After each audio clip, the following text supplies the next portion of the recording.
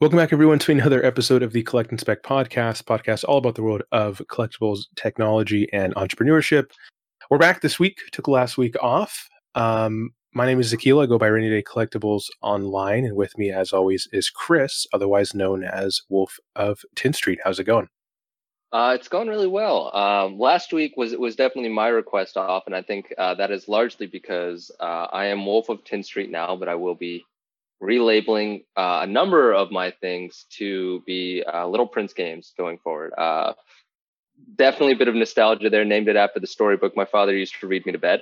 Nice. But definitely kind of renaming everything, getting everything set up to be a little bit more official and honest and just properly set up on a broad scheme. So I was doing a ton of, felt like a lot of stuff. For sure. And we were joking earlier, some of the stuff that New York has me doing feels a little bit ridiculous. Tell him, yeah, what's the big, the process there sounds hilarious. I have to be published in a daily and a weekly newspaper, which as a millennial, I've just discovered how newspapers are still in business because the cost of this is shenanigans. So you have to get published and then send that to the state to get your LLC confirmed or get fully registered. Yes, to be fully registered, essentially. And I need to reach out to them, communicate with them, get them to put it in the paper, wait till the paper comes out, and then take snippets and send that in or pay for them to do that. What on earth? That's ridiculous. Yeah. Well, there you go. There you go. I have nothing positive to say, so I'm going to default back to kindergarten and just. Oh my gosh. Yeah, this has been a similar thing here. I'm restarting my QuickBooks. I had a conversation with my accountant Friday, actually, and everything still works, but I was using an application in QuickBooks called OneSass that imports eBay transactions. So like it was super easy for me because if something sold, it would, obviously it's linked to your bank account and your PayPal and all this stuff, but I could pull in all the customer information. It would pull in pirate ship shipping, would do all this stuff. But the problem was it would generate an invoice as well. So after like 2 months now, everything has become triple counted where all of the sales are there. But the moment you open up the QuickBooks homepage, it just shows like, $10,000 in unpaid invoices. I'm like, wait, this isn't right. So I had a conversation with her. She's like, just delete it. Let's start it all over. We'll reset. And I was also using a bigger version of QuickBooks than I needed. I was using like the $70 version to track inventory. And she's like, you don't even just use your spreadsheet, use the like $20 version. Apparently there's like the essentials and then there's one tier up that if you want that, QuickBooks does a lot of A/B testing. So you have to like Google the exact name to get the like $24 subscription because usually the display is like the 19 or the 40. Just small things if anyone is really interested in that. But so similar thing here. Yeah. Yeah, no, I love because when I was talking with a CPA and I mentioned, I was like, yeah, no, I wrote my own software to pull that, and he goes, you did that? And he was like, why? There's so many other programs that you could use. And I was like, I didn't know that. And I wanted to make sure when I called you, I could have this. And he goes, I think we could have saved you a lot of time. No. So there's a lot of growing pains, but it's okay, right? You learn and it's costing me money, but that's just how it goes. Not a big deal. We're failing upwards. That's the best way to do it, right? Exactly. Every business owner I've talked to, from the kind of restaurateur all the way up to people who also do e-commerce, they're like, it took me like a year, even 2 years to actually know what the hell is going on to like get a functioning running business. Big news in the industry this week. We talk about PSA a lot. A lot of my business model and inventory is based on PSA, and we got a letter that basically said they are stopping they're going to stop receiving all submissions until July. Anything under the Super Express tier. So unless you have to pay $300, you can still send in your Mickey Mantles and Horace Wagner's and stuff like that. I'm assuming most people listening to this probably don't have $50,000 cards or sports cards at least. But the backlog finally caught up with them. I think the number was, I have it pulled up here. They were receiving like, I think 500,000 packages in a week, which was the normal amount of packages that they were receiving as like for a 3-month duration in 2020. So they were like, okay, we're done. We're going to stop. Realistically, I think this is a good move. A lot of people are upset because there's many people whose businesses are just middlemaning this kind of thing. If you think of like the Graded Gems of the world, Ludkins and all these companies who do really great work, and they're great members of the community. Honestly, us too, in a way. Yeah, exactly. And, and that is temporarily being put on hold. And the letter that they, pardon me, in the notice, they also said that they were going to bring back tiered returns, or I guess they were going to tier, I don't know, they were going to bring it back slowly at a different tiered level. So I don't imagine bulk to come back probably until the end of the year, if they even do it. I wouldn't be surprised if they just say no more bulk, we're just doing economy. And this is after they had initially doubled prices. And I think in their mind, after doubling the prices, they were hoping demand was going to stop. Yeah. Just wasn't the case. But that's great. That's great for them to be in. I mean, how much did they increase it? They doubled everything. So, and it didn't stop. That's a great place to be in. Oh my God. Man, when you roll out a price change like that and it doesn't, they could. No, I'm tempted to tell them to do it again. But no, please don't. But I mean, if demand is still there, it only makes sense. Like, this is just tit for tat. But that was interesting to see and hear. I definitely noticed that. The other thing too, just from another grading company, which is a bit of a side tangent, which I saw, which made me really happy because this is what I do for a living, was I saw that CGC was actually looking to hire a data scientist and are actually looking to use their data. I have not seen PSA or Beckett do that. And that made me really, really happy that somebody is actually looking at their data and thinking, wait a second, we can actually do more with this instead of just sitting on it. So from another side angle, I saw that too. And it was just like, yes, we're growing as an industry. Yes. Yeah. I feel like PSAs, from your experience, the PSA has pretty decent technical staff though, right? From what you've seen?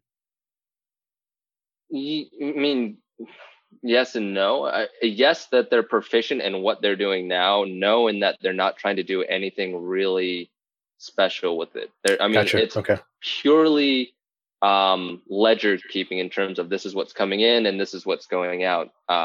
And obviously they've been swamped, so I'm not going to attack them from that front. But they're not trying to look at. I mean, if you hired somebody to look at your data to analyze, say, I don't know, return times, how long does it take for a product to come in to then be returned?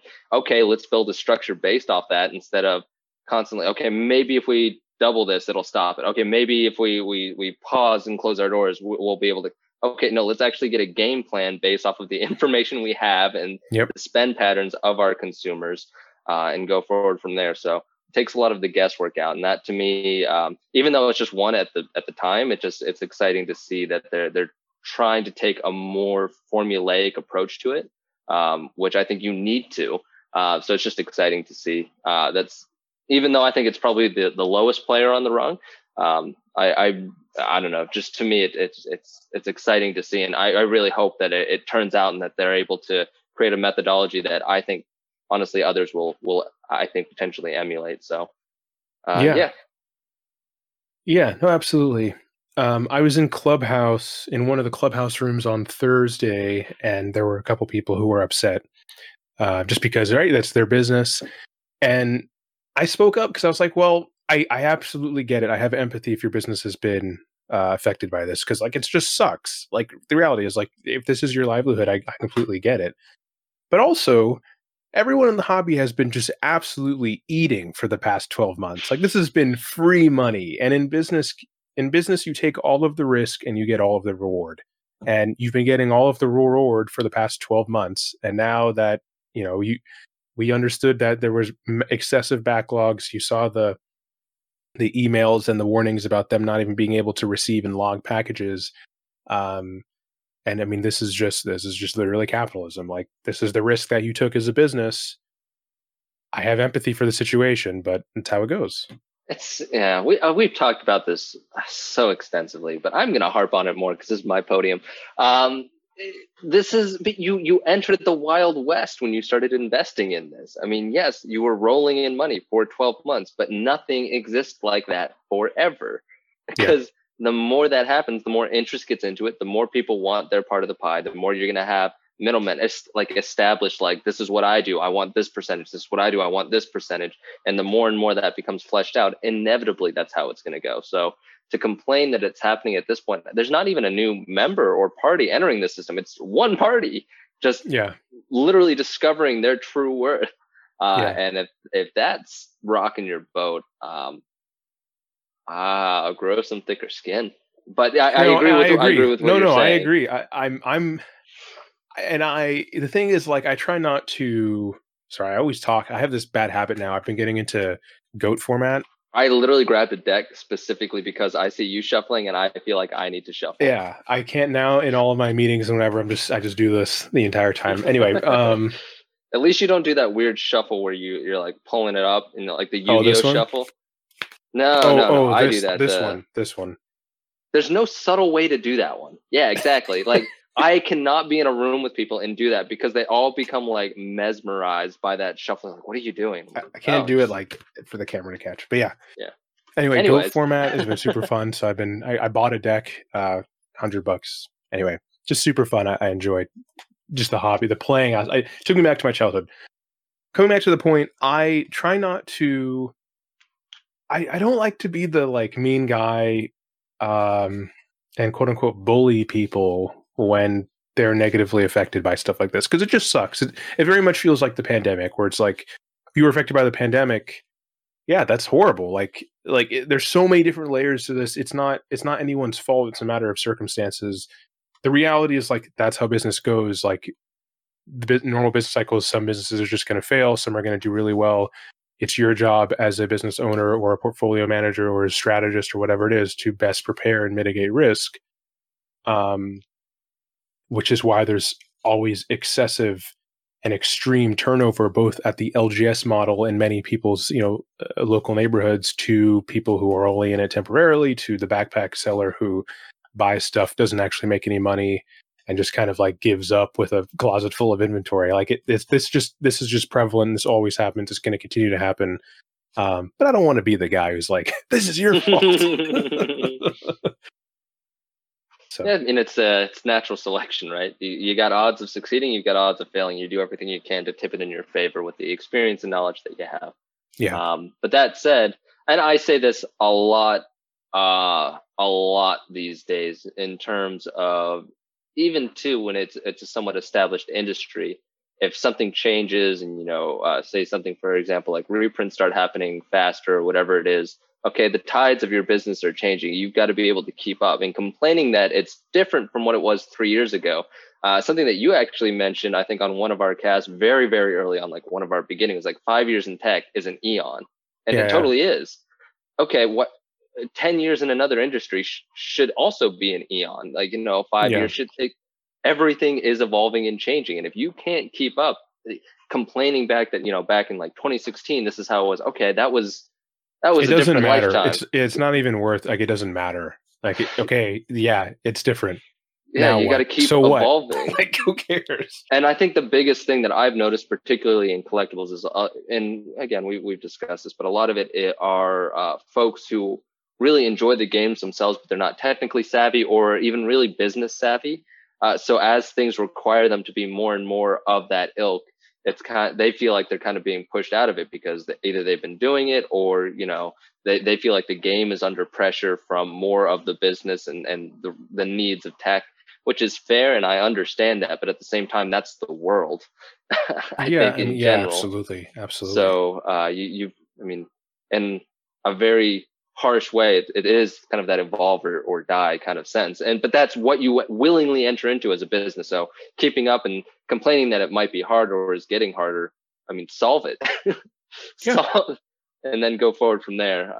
But no, I'm wasting breath on it too. So we could talk about this for hours. Like the best people who do e-commerce, they have the best websites, they have the best buy lists, they have maybe if it's not, they don't have their own website, they have very efficient eBay stores, so it's they have good pictures, they know they have timely shipping.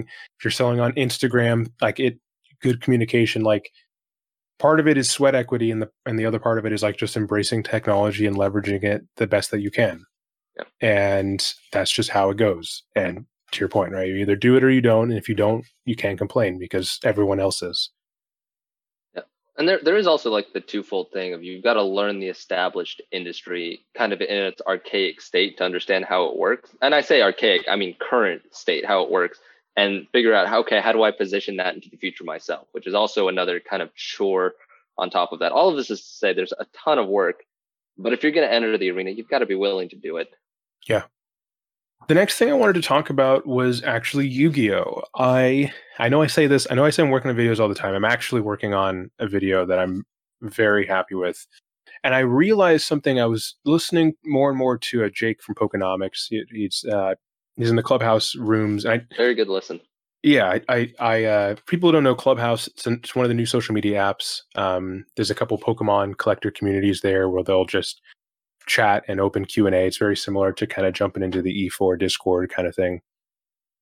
But I'm doing the deep dive into Yu-Gi-Oh, trying to figure out how the market works. And very similarly to all the other games, you have your vintage market, you have a trophy market specifically, you have modern, and then you have promos. And there are cards in that market which are primarily driven by their playability.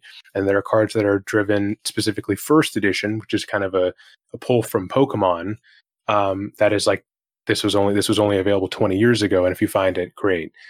And in this world of the new TCGs popping up, which we'll get into in a second, something else just happened. And Flesh and Blood is all the rage, but we just got another what's the Super Smash Brothers thing?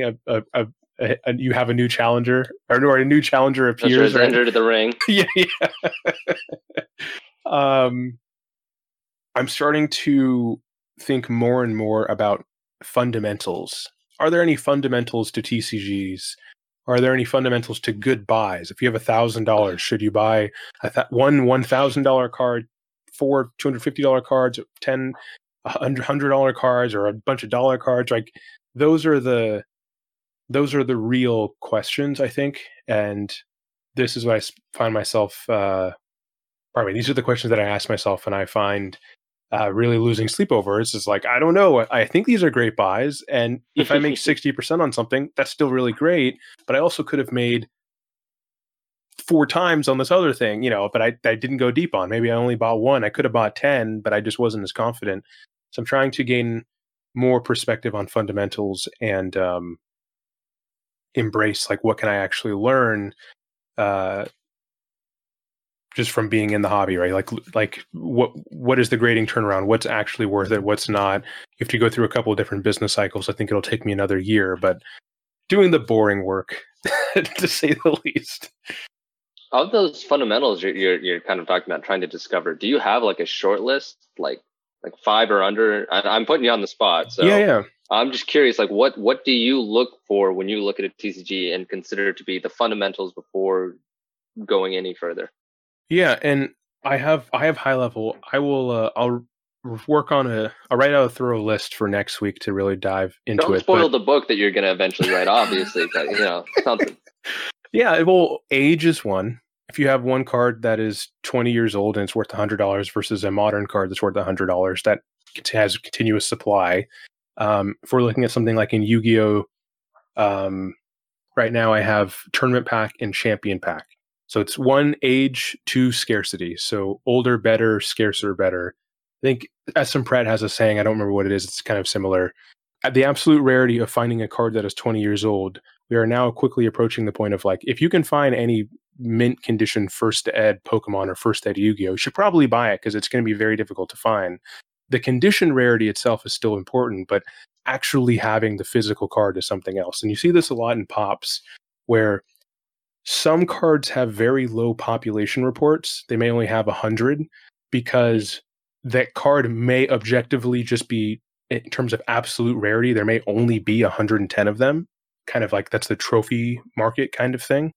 Whereas 100 of something may have only ever been graded because one, people didn't really view them to be valuable.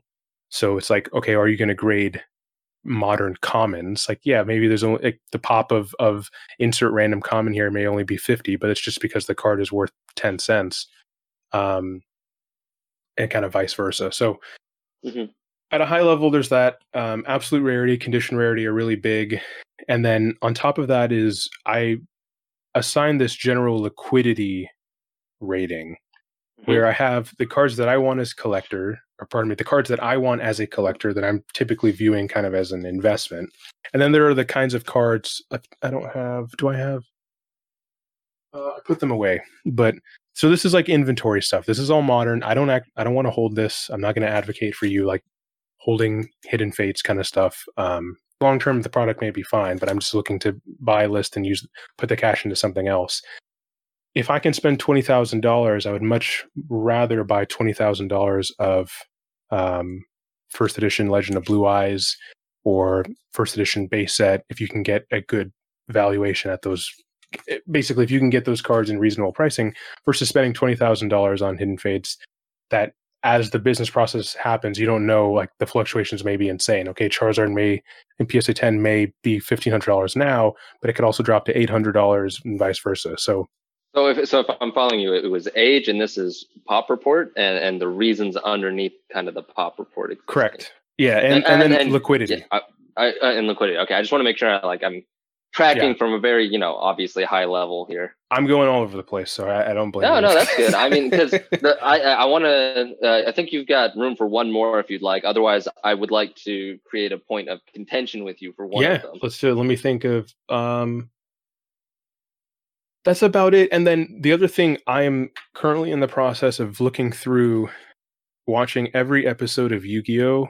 Of the TV show from the first, hopefully 5 seasons, and getting a tally of the cards that appeared and how many times they appeared in the series. So is there a correlation between Blue Eyes appearing in the show or Jinzo appearing in the show a certain number of times and the card's popularity as the brand evolves? So there's some like cultural relevance there that is kind of difficult to assign or to have a metric to like actually measure, but TV appearances is one, because like if you played Yu-Gi-Oh in the early 2000s, you probably also watched the show.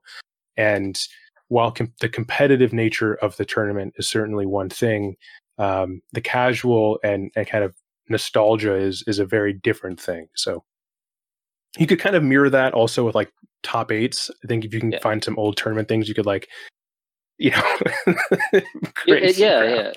feel like 2 things here before I get to how I argue against you, which I can't resist. Sure. I like what you say about like tracking the cards and how they show up in the episodes to like a top 8, because like I track the top 8 of any TCG that is more widely used by players, and I've made it very well known I prefer TCGs used by players because that gauges consumer demand. The thing I hate about doing that is the consumers have already bought, so you're already screwed.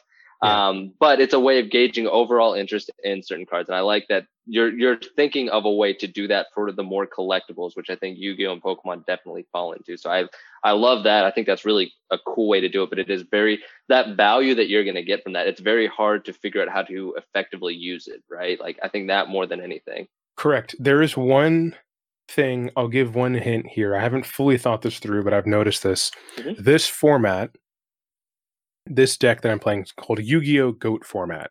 It's a format that's been around. It's originally from 2005, so it's obviously been around for a while, but it's gaining a lot of popularity in Yu-Gi-Oh!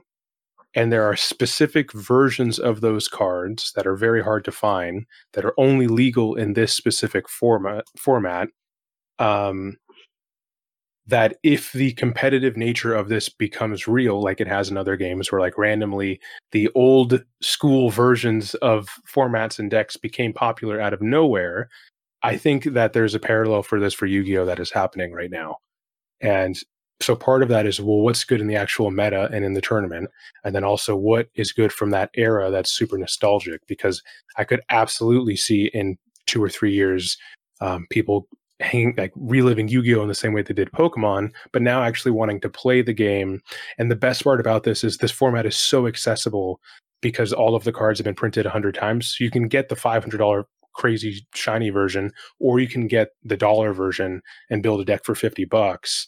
So you can always play, which is ease of entry. Yeah, it's a win-win. You get the collectible appeal and the playability appeal, so the format is not gate kept by some garbage, like other things. But it's nice. And the other thing too that I was going to say, and I think it actually builds on this a little bit, is that I think we see a split between the two of us. Because I'll be honest with you, and this is probably going to alienate a lot of our viewers. I don't remember watching any of Yu-Gi-Oh growing up. True. I did not watch Yu-Gi-Oh at all. And this is why I think I've gone more towards Flesh and Blood, versus I think you've gone more towards Yu-Gi-Oh, which honestly I think is a much better and safer investment on your part. But I went towards something that I was able to learn and kind of know on the go, versus something like Pokemon, I think, which we share, which is like, oh hell, like absolutely, yeah. And other TCGs. But just something I thought is kind of worth kind of just annotating and going forward. But I mean, you talk about this ease of entry of having like a super cheap version and then a super collectible version, or like a super expensive. Flesh and Blood is mirroring that right now. But all there's they do no is player base. No, I would actually argue against that so harshly, because, and I actually have my own data to back this now. People are playing it, but Yu-Gi-Oh is the most popular game in the world, so it's not even comparable. I agree with you. And to point, I got cold called by TCG asking me to please, not please, but to please consider signing up for their SYP program, which is Store Your Own Product, which is honestly something I will do and I was going to do anyways. But it was nice that they thought of me. They looked at the sales data and figured I was a good fit in my inventory levels. But in having that conversation, she told me they were actually getting, I forget how she phrased it, but it was like, extremely fervent demands that Yu-Gi-Oh be the next product that is on direct on TCG before anything else. She goes, there are so many people who claim that selling Yu-Gi-Oh cards is their livelihood, and they are fuming that Yu-Gi-Oh is the only one of the the three main ones that are not currently direct. That she basically said on the call, the next TCG they have that is going to be on direct is going to be Yu-Gi-Oh, which I thought was really fascinating. I mean, it makes sense, and I think all the signs were there. But if you are selling Yu-Gi-Oh cards, I think that's really handy. As somebody who's recently, for Flesh and Blood, having to send out like 60 envelopes a week, I hate my life now. And if direct ever existed for that, I would do it in a heartbeat. So something to look forward to for you Yu-Gi-Oh folks on TCG Player, I think. Yeah, the one thing about Yu-Gi-Oh, and again, and I'm exposed to all games, obviously, but there isn't really a Venn diagram of Yu-Gi-Oh. Like Yu-Gi-Oh kind of exists in its own thing. It's the youngest of the major TCGs, where a lot of people, if you were born in the late 90s or you grew up early 2000s when the game released, you probably had some exposure to it back in the day, people playing on the playground or whatever. Like, it was certainly a thing. But it's still so young. And as we've talked about a couple times, like a lot of the high-end stuff is either sold through eBay or it's just sold through Instagram DMs. Like it reminds me, it's like a blend of like the traditional TCG structure that we see for other games and just like sneakers. So yeah, you have this thing. Oh yeah, this guy, like I bought $1,000 worth of packs for some vintage box breaks just to have. I'm not going to crack them. Just to like relive the childhood. It was all done through IG. Like it's completely untrackable. And that's just because they don't want to pay the fees. And it's like, hey, you have this card, I want that card, let's do the deal. And this happens everywhere, right? You have Facebook groups and all these things. This isn't anything new. But it feels like Yu-Gi-Oh is vastly more overrepresented on the like private side versus TCG Player, which is interesting. And I'm glad to hear that that's the case, because that would be really good. And I don't think the full identity of Yu-Gi-Oh is really captured or realized by the majority of kind of TCG e-commerce people, because you don't see the sales. The other thing too, which I think either of us, just given our location on the planet, might not realize. I mean, the most played game in the world is Yu-Gi-Oh, and that's because predominantly China, but the Asian market loves Yu-Gi-Oh. Japan, yeah. So, I mean, those are huge markets. And if they're actually interested in this TCG and they have, I think, from a human nature level, the same level of nostalgia that we might have, and they have money to spend, that's massive. But you've got to learn a whole nother area of knowledge that for me is just like, that's where I just go like, all right, I've got 27 other things I got to learn. Yeah. I don't even want to try. But circling back all the way back to your fundamentals, you mentioned your first key point was something that I think kind of has I don't want to say a bone to pick, but I think it's the fundamental that's being challenged most nowadays. And I know Sean from Reserve Investments would have a very shut down answer for this. But I'm not sure that age necessarily is the underlying reason for why older cards have such high value now. Because in a market that's established now, if you print fewer of them, extremely few of them, with that demand profile already there, I think that is almost, if not just as effective as an extremely old card from the beginning that was printed en masse, that after 20 years through attrition, has been destroyed, beat down. There are now equally as few copies, but you have 20 years of people remembering that card and being attached to that card. So that creates that's what creates the stronger demand for those cards in smaller supply, versus these newer ones, which are extremely premium versions or cool, shiny, whatever it is. I'm thinking more like the Pokemon with the Zards, because you have that demand base now. So the age almost isn't really a necessity so long as the supply is so small. And what I was hearkening to is it's clearly artificial, but at the same time, if you think that your TCG or your business is going into the future, why not? So great point. First, I think they're two different markets. I think comparing vintage and modern is a bit harder to do. To your point, and something Reserve Investments talks about, there is a difference between organic collectability and artificial scarcity. I think that one, the markets are very different. Two, I still haven't seen the modern era bling stuff replace those as the cool pimp versions. Why do they need to replace them?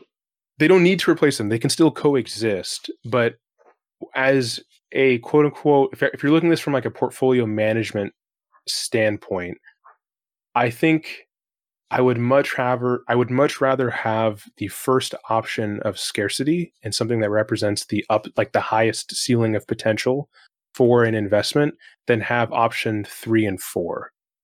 And the reason is because, and I can't go fully into this, but it's like the vintage organic stuff is effectively guaranteed to grow, as similar to an index fund, in my opinion, with the hobby. Okay. Whereas the modern stuff can continue to be splintered, like the demand profiles can continue to be splintered off from each other. So if like in the case of Zard, if they print another shiny Charizard, it's like, yeah, this is great. If they print the same one again, not that they would, but what's hot now, like the stuff that was hot in 2015 is not hot anymore. And while those cards may be desirable, some of them are, but some of them aren't. And some of them were temporarily hot. And to your point, I'm not saying a card from 2020 can't be the most expensive card in the hobby. It absolutely can. But if I'm looking at it in terms of, and this is the reason I think half of my business is based in modern and half of the business is based in vintage. I just feel as though established markets have more credibility, and it's something that I feel more comfortable doing. Whereas a lot of the modern and new stuff is very speculative in nature, which we've only, as of the past 2 or 3 years, seen the upside of that. I'm very confident owning the genesis of every card game and like, okay, it's going to go up and down. In the long run, I will benefit from this. If you have that same amount of money in modern product, if the 2020 version is nice, but the 2021 version is equally as nice or even nicer, I think you kind of run into a problem there. Yeah. You can. May not. And granted, and this again, it's all over. I still have a Hidden Fate Zard that I like, that I'm just going to keep for fun. Um, I really like that explanation. I feel like at that point you get. I'm trying to think of a proper way to phrase this without like not making while still making sense, but also still being respectful. Um, the older cards, I feel like it really is the psychology of not only because what you just described to me was a lot of what you feel comfortable with and what you want to do. yeah, Because definitely putting money into the older stuff is a much safer investment in terms of a slow gain versus putting that same amount of money into something modern. You have much higher potential gains, but much higher risk because next year that card might not be of value. So you're playing that game. But in terms of an overall scope, I don't see a problem with the modern artificially, the scarce stuff. Yeah. the artificially scarce stuff as competing or a replacement or that you shouldn't. I think it's great now because people are comfortable spending X amount on the old stuff, and they're clearly willing because that is such a relatively safe place to put their Yeah, money. yeah, You can yeah. put it in here now. So the idea that the modern stuff is going to diminish the older or anything of that sort, but at the same time I feel like it's really just consumer psychology which creates that It is that because we don't have an separation. efficient market. Like this isn't an efficient market. If this was the stock market, it's like, hey, you can invest in seed round companies versus old companies, sure, but it's all psychology. There's no intrinsic But value the to reason why I pick. really like this isn't the consumer psychology. This is the seller psychology. I think more so than consumer because yeah, you're going to sell to an enfranchised player who's going to buy their nostalgia one way or the other.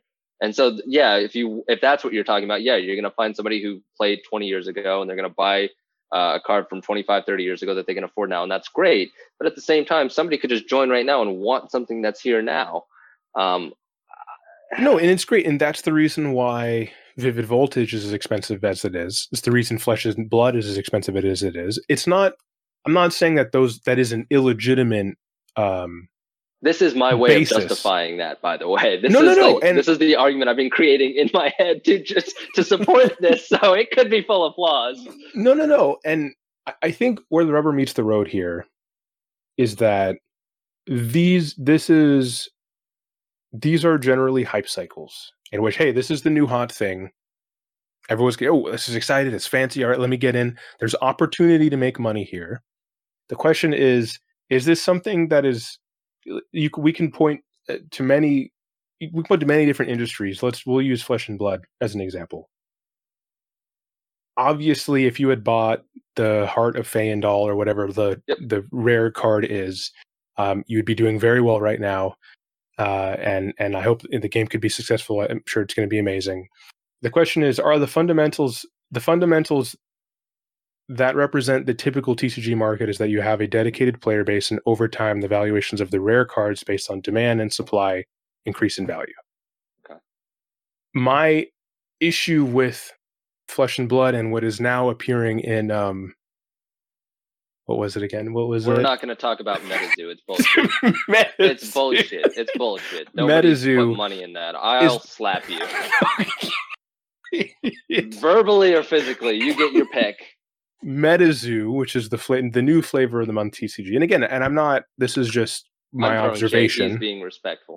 This is just my observation. The difference between Flesh and Blood and MetaZoo is that while I believe this is good, we don't know the valuations of these card games are being based on the same valuations that the other major games have had to work for 20 years. This was my main argument when we talked last. So saying that a Heart of Feyendal is a $40,000 card or 30, I don't know whatever it is at now, is assuming that it was it had a market at 5,000, it had a market at 7,000, it had a market at 10,000. Like you had this organic growth. It may not have necessarily been linear, but it happened. That is based off it's essentially like a buy list. The reason the stock market works is because you have people, if a stock is selling at 140, you have people who are willing to buy at 137, and you have people who are willing to sell at 142. Mm-hmm. Due to the nature of scarce objects, we are now put in this position where a lot of this is based in speculation. And now this card specifically, but many of these other very scarce, artificially priced kinds of things are people primarily driven by FOMO rather than fundamentals, in my opinion. Mm-hmm.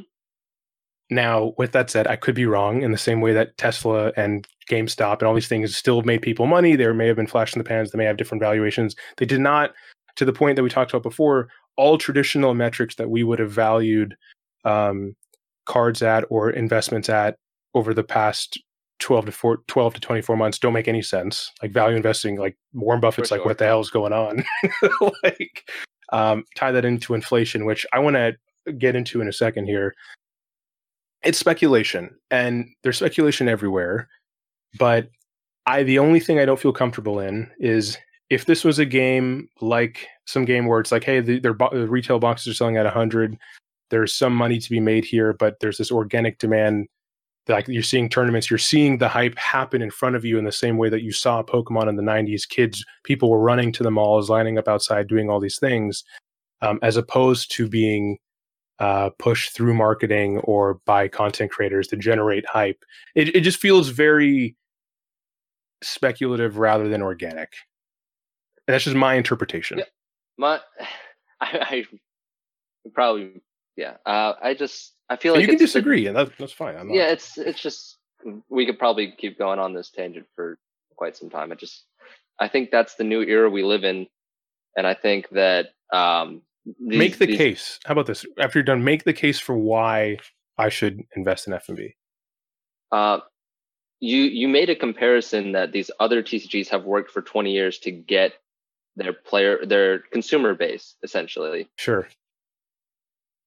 With that logic, though, you wouldn't look at Flesh and Blood for another 20 years. You wouldn't look at another investment in the collectible industry until it's been around for 20 years and built up its collectability, right? Or it's kind of... I don't want to say that. I don't think I'm going to be buying any TCG that isn't big. Classic. Yeah. And that's just because I feel like there's more than enough opportunity, and I feel like that's where there's a lot of stability as well. And I agree, and honestly, that's why I respect where you're coming from, because that I do think that's, to me, that's sticking to fundamentals and the basics of what you can rely on, but I think, and this kind of pulls back to earlier, if you're going to evolve in the industry, I think those original founders who really created a market around them, I think that market, especially given we have internet now. I mean, I remember we were interviewing Jim in one of our original interviews. He's like, an auction for a card at the time was wild. Nobody did that. Yeah. But you have all of that pre-set up now. Like, you enter into this world where you immediately can do that. I think that creates a false comparison to these kind of forerunners that, okay, but if the current market had existed when, say, like Pokemon came out for the start right now for the first time ever, comparing it to like Yu-Gi-Oh, who came out 20 years ago, that's not fair. Of course, Pokemon's going to fail. Why spend time on it? It's 100%. So it's just the valuations, though. It's not like it's the fact that it's $20,000. But the evaluation is built on the predecessors, and you can say that it's not fair that they're able to only come in this or game. Not, right? Card5 Vanguard only in this game. Card5 Vanguard doesn't have cards like this. So there can't. No, neither does Dragon Ball Super is getting there. Neither does Exodus. Neither does the Final Fantasy. Neither does Force of Will. Neither does. So no other TCG can have a similar point. I'm saying no. The World of Warcraft game has one, and it's organic. I'm saying it could. I'm saying it could. I'm saying it makes sense for it to come in and be able to create kind of a cachet to the name equivalent to something that's pre-existing. And we can say that it's not right or they didn't earn it, and I would agree with that. And I would agree that it's a modern risk of, if you want a reliable place to put your money, go back to the ones that have established themselves for 20 years. However, because they have done, let's face it, all of the work, somebody new can come and create a wonderful new game, and the price points, because it is a wonderful new game and people can enjoy it. Of course, the Achilles heel to all of this is, you can say people, and I would agree with this, is that people are just looking for a new place to put their money, and it's just going to balloon out, which has happened before. I just think it's entirely feasible for a new game to come in and kind of stand on the shoulders of the giants who came before them and command that price point, and possibly, I don't want to say deserve it, but still command it all the same, because these kind of robust marketplaces exist, and because all of the hard work of getting people to be willing to spend that kind of money was done by basically the businesses prior to them. I agree. So, and what this boils down to is like, if you're to look at stocks, yeah, you can buy Microsoft, you can buy Apple, you can buy Berkshire, or you can pick some small cap company or some startup you think is going to do really well, right? You can pick Databricks or something, right?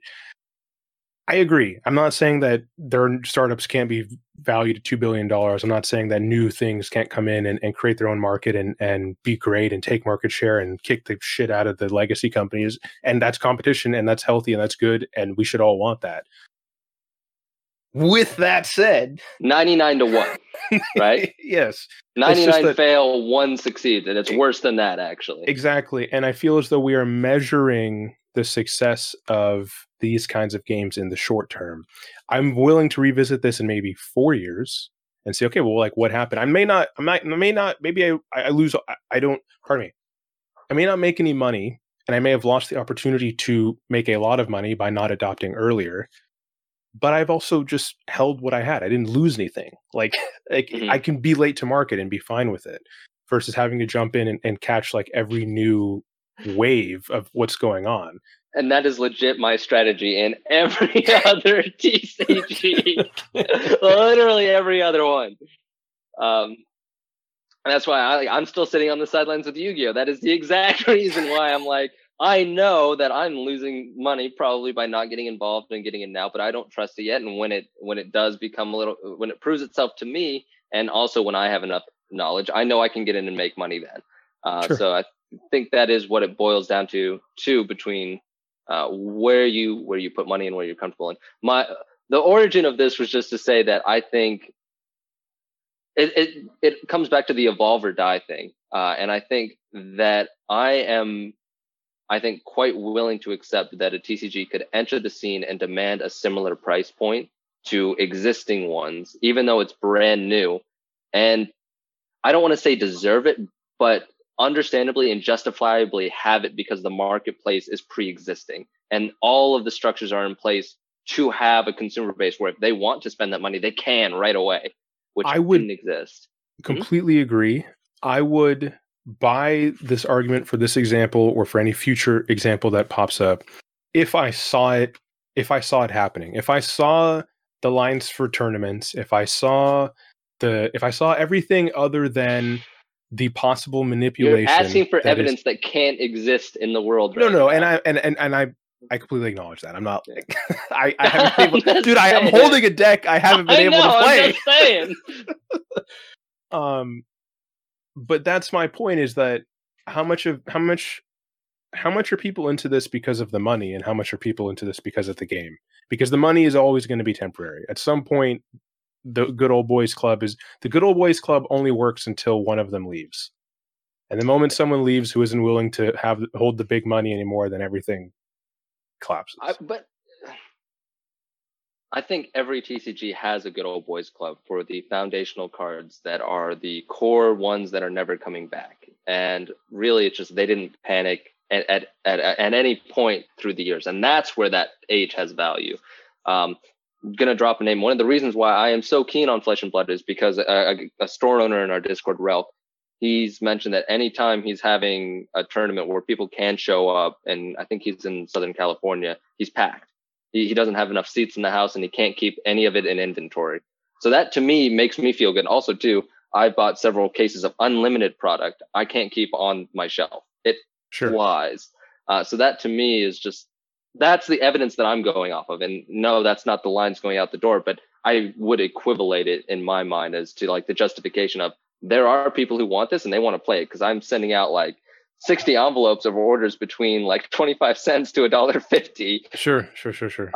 So the fact that, and obviously, hopefully, God, please save me, they're combined to make it a higher dollar order. But but this is how I'm testing. This is how I personally am kind of testing like the player market of like who wants to play it, and using that as the equivalent. But yeah, everything you're saying makes sense. I'm just no, it's good. It's good conversation. This is also it's also just my like investment philosophy period. Like if my stock portfolio is really bland, like it's index funds, it is me trying to calculate if Apple or Microsoft or those are my two biggest holdings technically are near intrinsic value and just adding more to my position. It's just like, hey, I get a dividend. So essentially, you're going to be rich. Got it. Okay, Warren, sit down. Well, yeah. Well, that's what you read, man. I want you want to be good. True. Like, I calculate intrinsic value. It's not the best buy yet. I want to, but I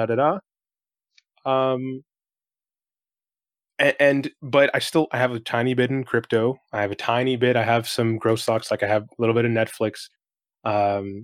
And the reason I say Netflix is because, like, again, their PE ratio is crazy. Tesla's PE ratio is 1,000, which is, I think, really what's mirroring this conversation in when we talk about all of the new hype stuff in TCGs.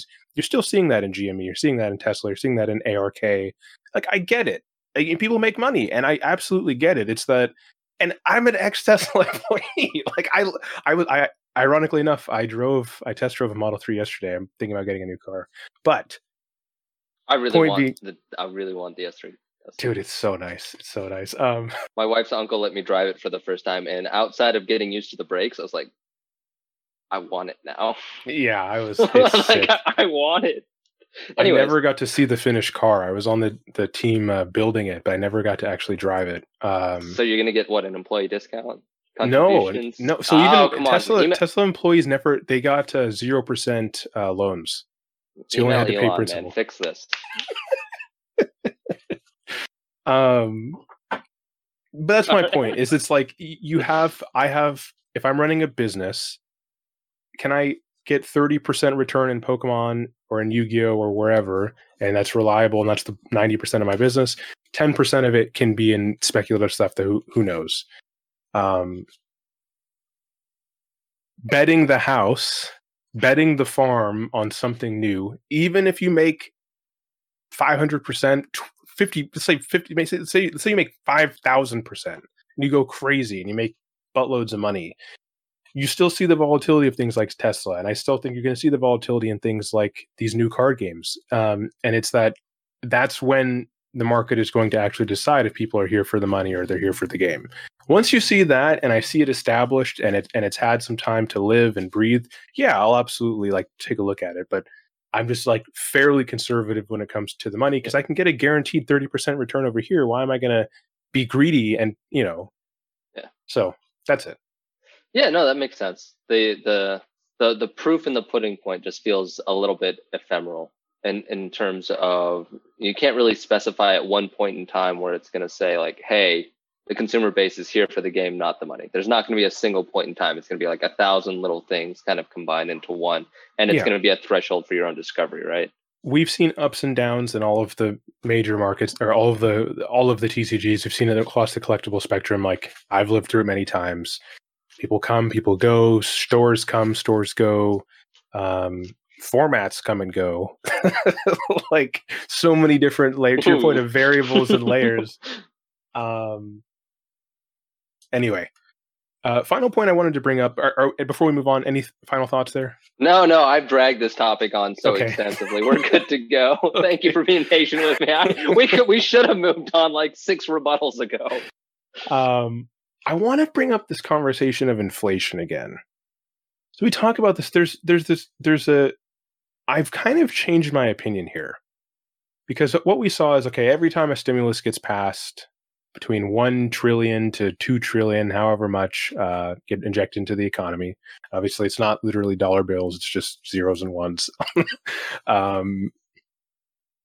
We've seen that several times. There's another one coming, and the narrative that we were talking about, and I was very confident in a couple months ago, was, hey, people are clinging to these alternative asset classes in times of inflation. You see it kind of in the housing market. We've seen it kind of in Pokemon. People are getting stimulus checks and buying stuff. And you do see it to some extent. Like, when tax return season happens, you see people, you can literally see it in the sales. Like, why did I have so many sales today? Because, people got their tax returns. Like, same thing with stimulus checks. It happens. I'm not necessarily sold anymore on the idea of people investing in low to middle range cards as a source of like trying to dodge inflation. I think a lot of that is just genuine consumer interest that is now a much larger pie than it was before. And I think especially in Pokemon, especially in Yu-Gi-Oh. I mean, everywhere. I don't think this is inflation, and what there are inflation will and to the point like inflation. I don't think has quite happened yet. I feel like we're seeing that if everyone's like, hey, we want to like get your money out of cash, like put it into assets so you can dodge inflation. There's legitimate concern there, but I think this is just organic demand.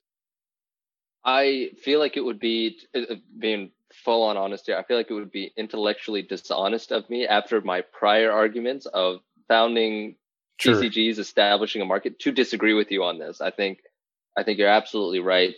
I think the area in which money is being put becomes more the fulcrum. I think people rushing to put money in those extremely older cards that don't really see play, none of that. I think that, or not even the older play, just high price tags. I could see high end stuff. Yeah, absolutely. Like cards that have, I guess more than three or more zeros in it. I could see that as like a safe being used for that. But other than that, and I think the vast majority of cards that do sell, I do think are around the $20 range, 20 up to 100, and give or take.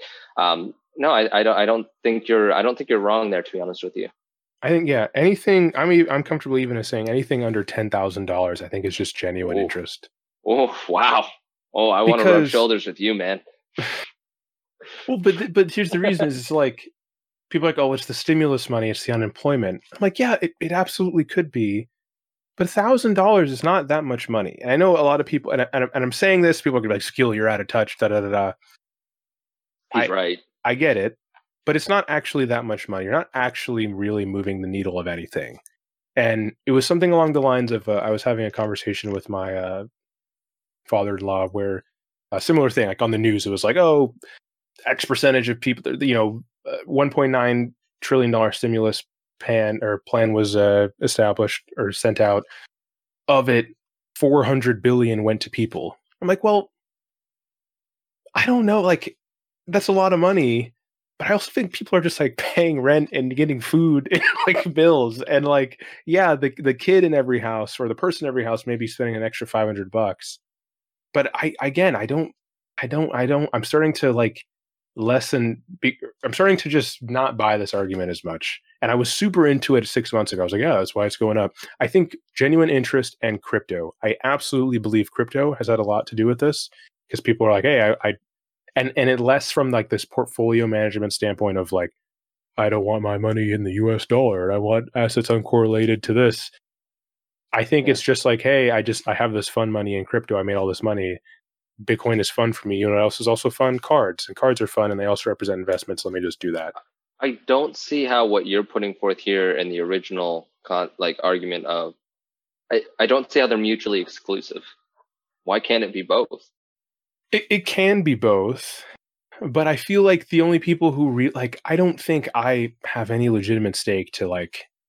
I don't think I have enough money to try to dodge inflation. I feel like the people who are really worried about inflation are people who have millions, if not maybe tens of millions or hundreds of millions of dollars. But I think a lot of people, if you're going to invest in a card, it's because it's how it's phrased by, honestly, probably by people like us. Because You're right, and that everybody is chalking it up to being, okay, it's the stimulus checks. That's why everybody's buying all this stuff. Like, okay, but that's how we're phrasing. Okay, yeah, they've got extra money in their pocket. They're also trapped at home and they want entertainment. Yeah. Okay, so there's more to it. Okay, so now they have that little flexibility.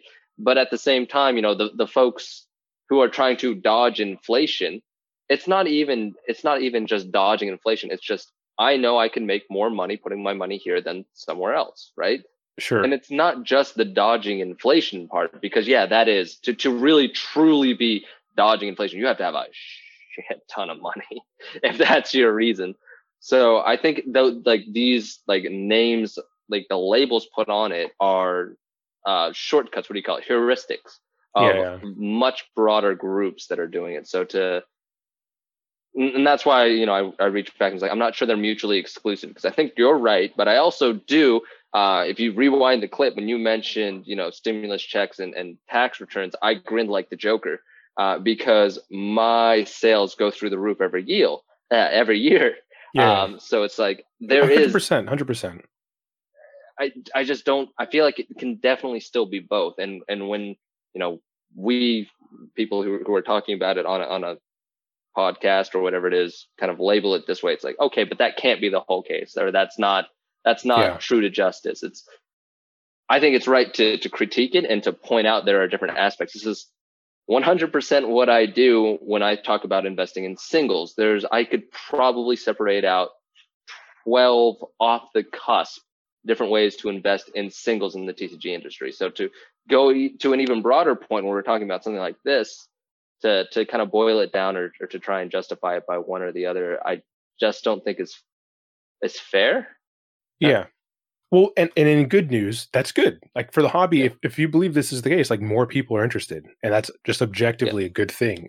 I think I just by nature tend to default to like these really stupid big brain giga brain garbage ideas. Like it's people are taking their money out of the bank and putting it in cards. I mean, maybe some people are, but I don't think I could absolutely see it to your point of the high end, like people are buying 100,000 sports cards and all that. Okay, sure. But for anything that I think the vast majority of us are buying and selling, I think it's just more people found the hobby. Yeah. And that's a good thing. And I think in the long run, like that'll be good. Will it slow down when the world opens up again? Probably. In the long run, are we going to have like a crash, or there will be less people interested in the hobby than before? Probably not. But anyway, I feel like I was just over romanticizing for the past 6 months this like really technical mathematical idea of like inflation just being like, it's coming, inflate. I see it on Twitter all the time. Inflation is coming. Like, no. Like to the point, CPI, the Consumer Price Index, publishes their weekly reports. When milk hits $10 a gallon, then we can talk about inflation.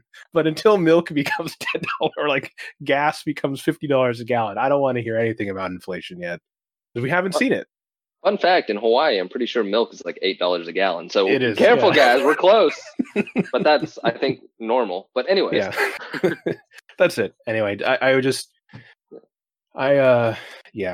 been. If you haven't noticed already, I've been really diving into the Benjamin Graham, Warren Buffett intrinsic value talks this week on YouTube as I'm working. Oh yeah, yeah. Nice. And I'm working on the Yu-Gi-Oh stuff too, so that'll be out soon. But anyway, final thoughts, goals for this week. Any other final comments? Fun projects? I have upwards of 40 boxes of first edition Monarch that I really hope I can at least get 30% off in my actual possession. Nice. That's me. Just what I've got ordered and kind of what I'm sinking in on. Outside that, getting the company going. Really want to get that just be official finally. I love the name, Little Prince Games. Just again, shameless throw out. Probably going to be changing my Twitter handle to, in some form or fashion eventually to that as well. But just I don't know.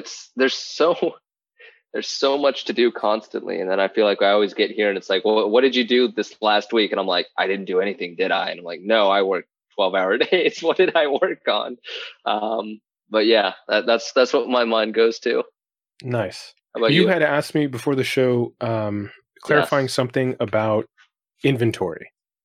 Yes. So we had a conversation, I think it was 2 casts back. We spoke about reporting for taxes and basically reporting every transaction that we do. So if you buy a card and then you sell it and you make a profit off that, you have to report that profit. So stuff that, Zakil and I do is we like to keep track of that mainly for our own personal reasons, for sales research, what's selling, what attributes, what analysis. I know I go ham on this. However, somebody reached out and said, I was under, and this is a quote, I was under the impression that you simply track the total amount you spend each month and then total amount of sales each month. If you apply that concept to Walmart or Target, that method suggests they report profit made on every individual pack of gum and chapstick they sell versus total amount spent on inventory versus total sales. Just wanted to get your thoughts and maybe some further clarifications on what you guys were talking about there. So I thought that was a really good question because I couldn't answer it off the cusp immediately, and I was talking with Zakil precast. So what are your thoughts on that? Yeah, so they are correct.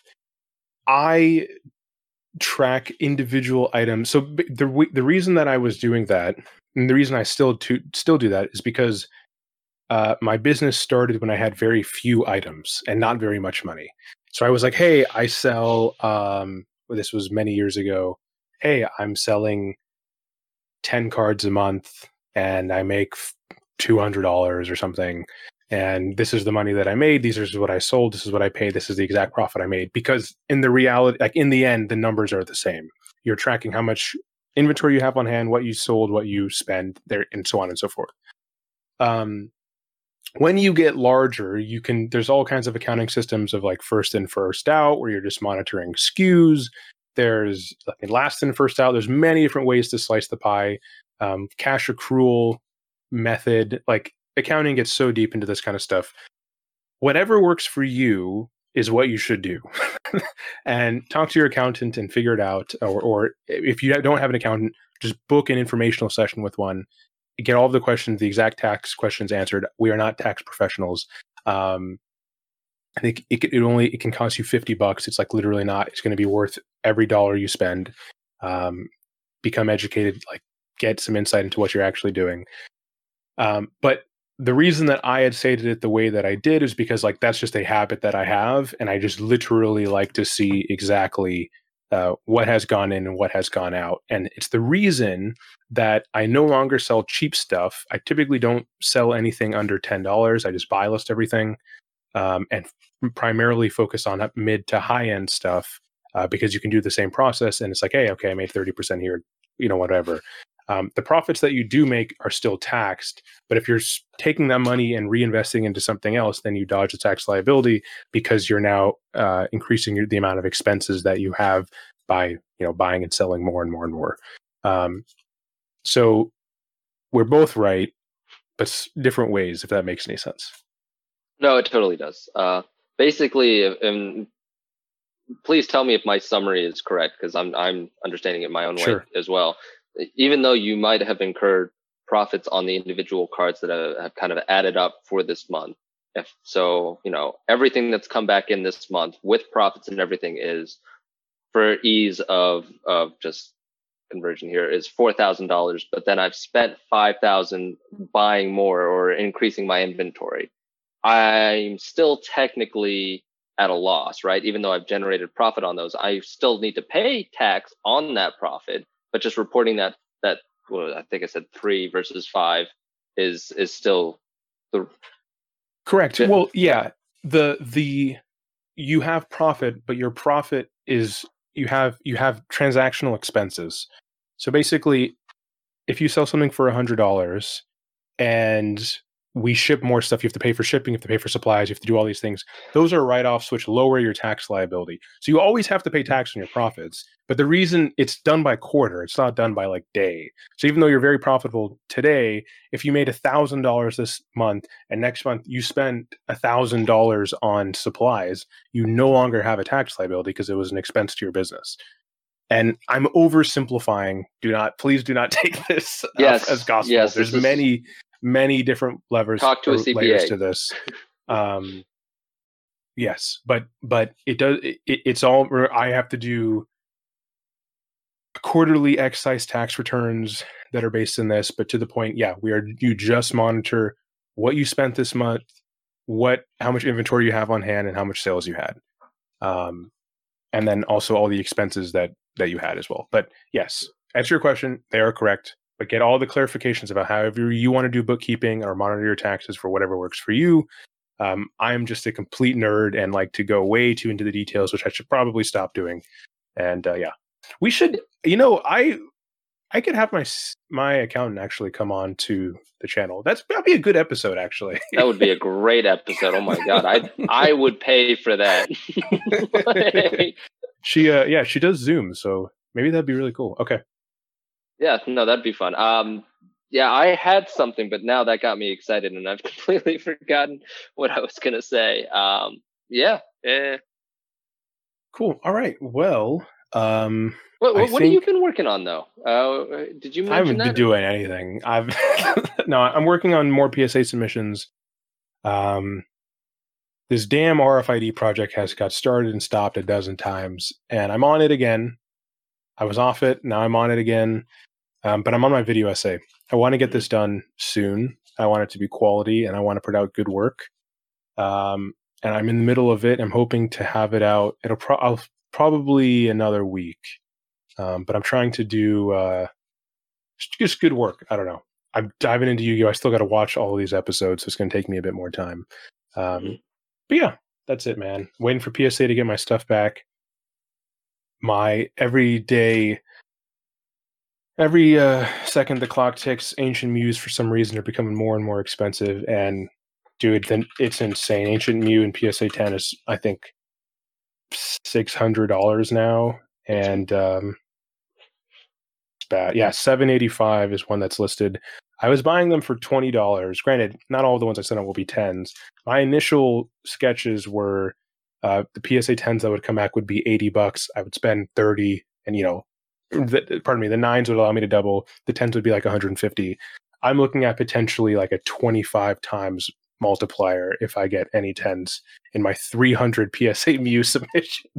It's split up across a bunch of different orders, but it's like every day I look at these prices, I'm like, I don't know how this is sustainable, number one. And two, wow. That is a market that doesn't make sense to me. That's moving in doesn't the make sense to me. Opposite direction that it should be.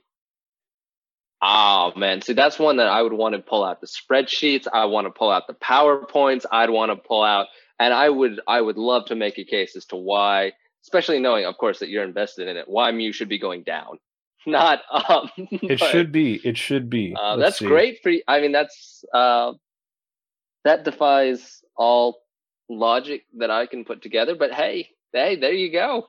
So a 10 sold for $645 on PWCC 2 weeks ago. The 9s are about $150. I'm seeing some 10s go for between $400 to $600, which is that's just not okay. Like I wouldn't buy that, but okay. But the nice thing about that too is that people who are paying that now, they don't want somebody else to pay less, right? Yeah, and I mean, I don't know. I'm sure maybe I'll get, if I submitted 300 Mews, I'll probably get 25 10s. I feel like they're going to control the poppy lot, even though the ones I submitted are in pretty good condition. The 9s, granted, my cost basis is $25 each. It cost me $12 to buy them, plus another 10 to grade them.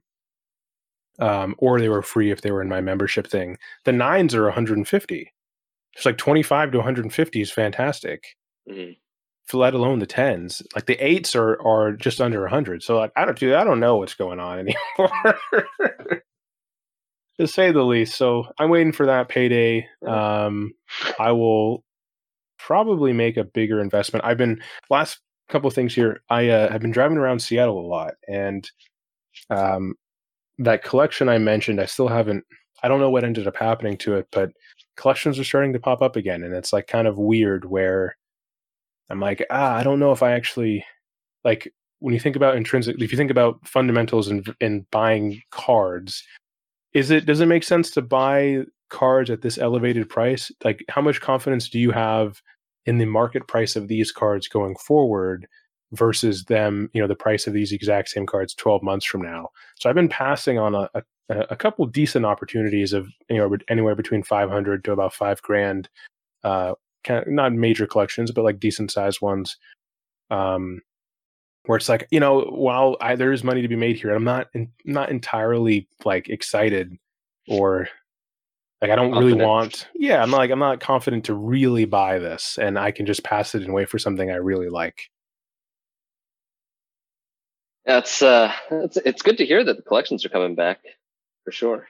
Yeah, I think it's summer stuff too. But all right, let's get out of here. My name is Akil. Go by Rainy Day Collectibles Online. This has been another episode of the Collect and Spec Podcast. If you want to follow my content, you can find me at Rainy Day Collectibles almost everywhere. Chris, if people want to follow your content or hear more about what you do, where can they find that information? Y'all can find me on Twitter or Discord as Wolf of Tin Street. Soon to be renamed, I think, on a majority of these platforms as Little Prince Games. So yeah, and definitely please do check us out over at the band community on Patreon. We just had a raffle. We got our hands on through a very generous benefactor. We got our hands on, I think, 20 or 40. I'm blanking right now. First edition Monarch boxes at $150 per, which is still a fairly good deal when they're selling at $300 retail right now. So if that interests you at all, feel free to head on over there. Cool. All right, everyone. Thanks so much for listening. Have a good week, and we'll talk to you soon. Cheers, guys.